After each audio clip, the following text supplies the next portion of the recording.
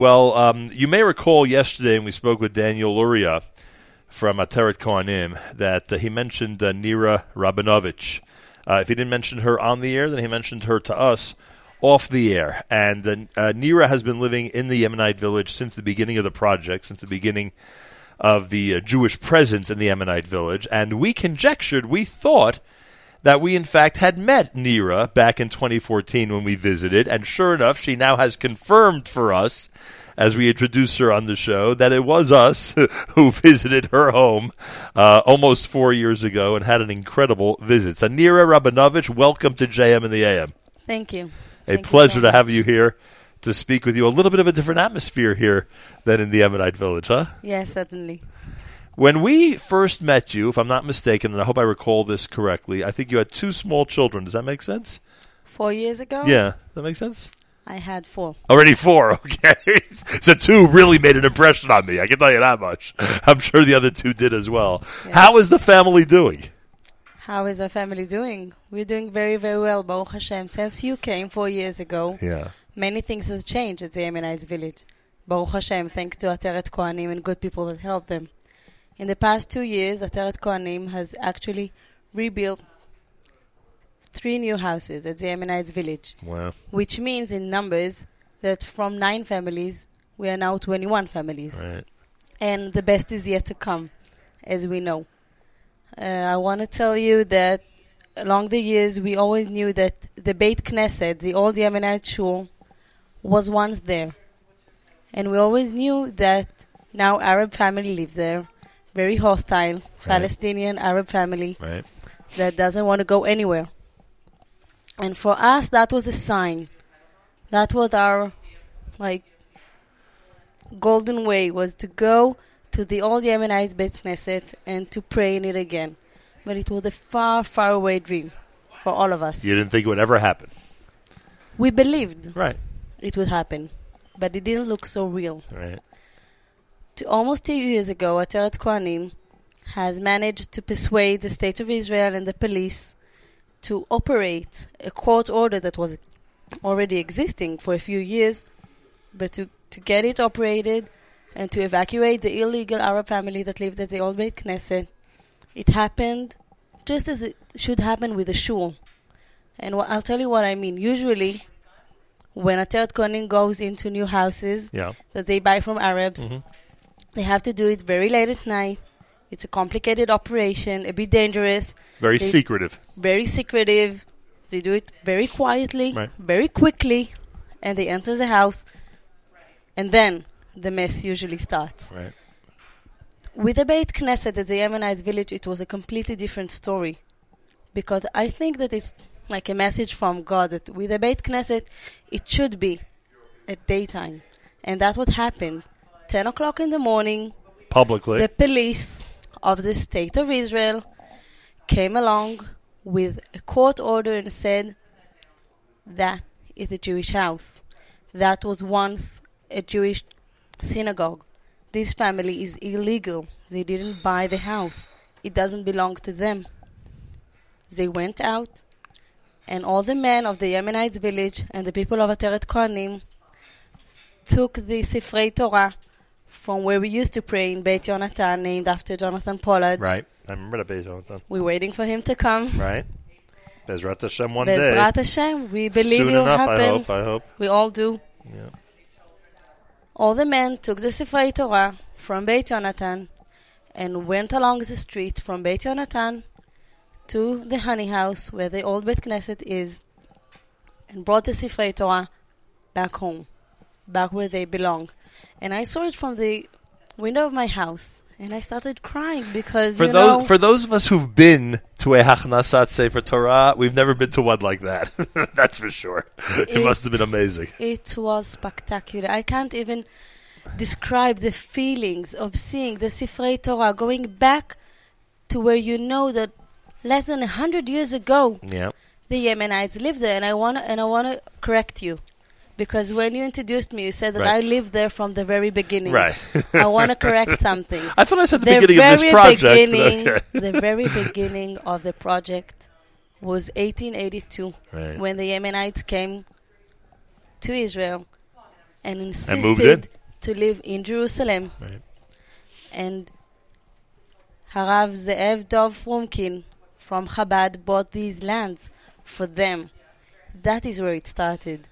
And unfortunately, until the State of Israel was built and until Jerusalem was rebuilt and until Ateret Kohanim has arisen and took again place on this land, there were no Jewish people living there. Well, you're there but from we are continuing, and we feel like we're continuing something that started a long, long time ago. We're just having the privilege of continuing something that has already started. Oh, I understand that. I was just making the point that you're there since the beginning of the Ateret Kohanim part of the project, but we understand exactly what you mean.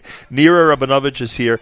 Now, I one of the things we were amazed about, we took the same route to get to the Ammonite village that your children, forget about yourselves, you also have to do this, but just for a moment, that your young children had to do every single time they wanted to get in and out, which was basically be in a secure, armored carrier with military personnel, right? That's how it works. That's how it works. old is your oldest child now? My eldest daughter is almost 12 now. Okay. If I had a conversation with her here, what would she tell me about that experience, about having to do that every single day when so many kids in Israel, have it very differently and don't need to go through that whole system and procedure to get in and out of their home each time?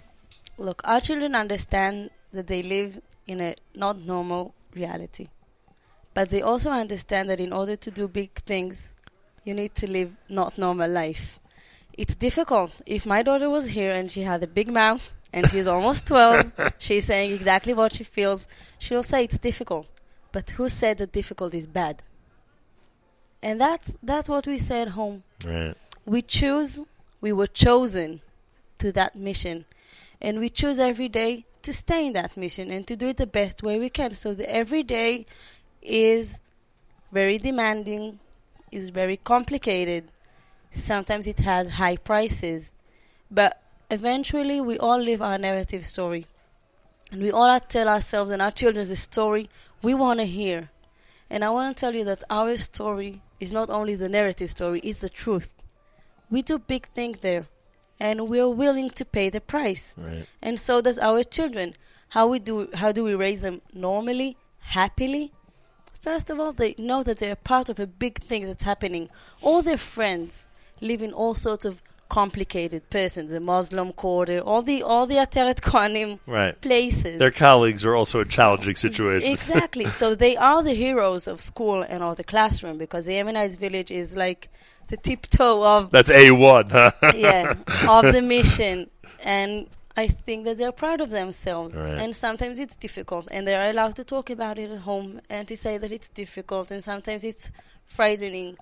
But we keep on mentioning and reminding them that now we have a state of our own, and we have police guards and officers that take care of us and protect us. It's not like in the past that the Yemenites were attacked and there was no one there to protect them. They were defenseless, right? We are defensible, and they feel it, and they see that the state of Israel is with us, hand by hand. They feel it.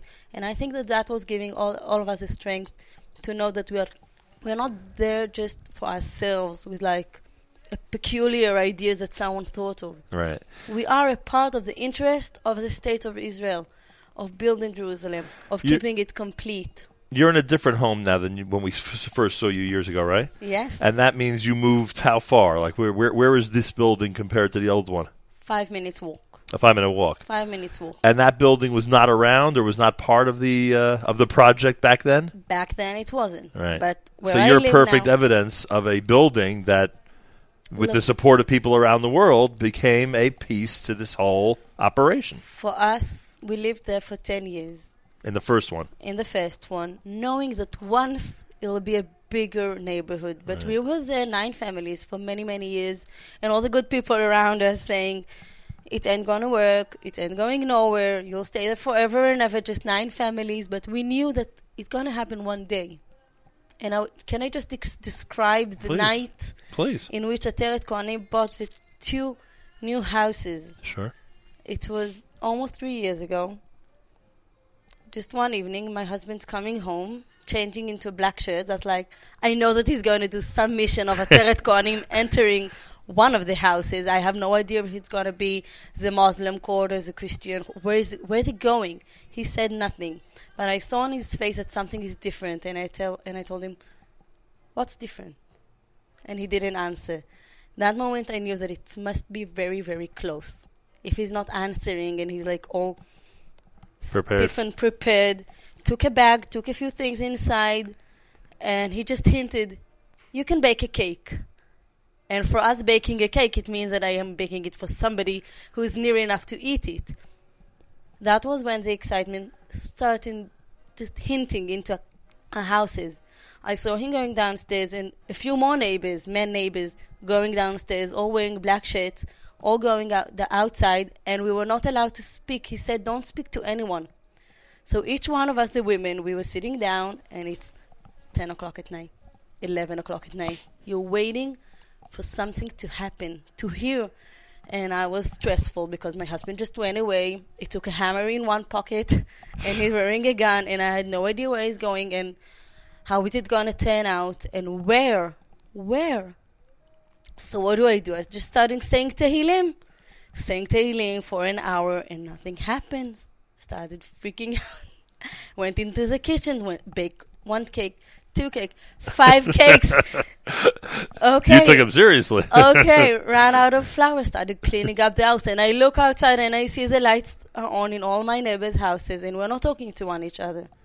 Just with one neighbor from the honey house, I was just writing to her at 1 o'clock at night, are you awake? So she answered me, yes, are you? So I wrote, yes. That was it, just knowing something that's happening. At about 2:30, 3 o'clock, my husband sending a message, we're in. And I'm waiting, and I'm writing to him, where? And he's writing to me, very nearby. At that moment, I understood that there is something new at the Yemenite village. And I wrote him a new house, and he's writing to me 2. I didn't know what to do with myself. I just opened the door, and I started calling Yael to the neighbor upstairs. And I'm hearing Hadas coming from the neighbor from downstairs, coming up and down the stairs of Beit Yonatan, so it's a big building. And we were just starting singing and screaming and not knowing what to do. My daughter woke up 3 o'clock in the morning. Mommy, why are you dancing with the neighbors in the middle of the stair house? And I told her there are new houses. And she said, really? Okay. And went back to sleep. I think it was like a dream for her. Right.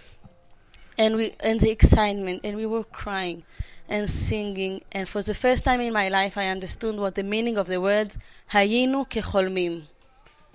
We were as dreamers. That has changed reality at the Yemenite village. How soon after that did you move in? We didn't move into one of these houses. Other neighbors did. We went to Beit Rachel about a year after going to these 2 new houses, and we started being able to walk outside. Until then, it was only the armed vehicle. Right.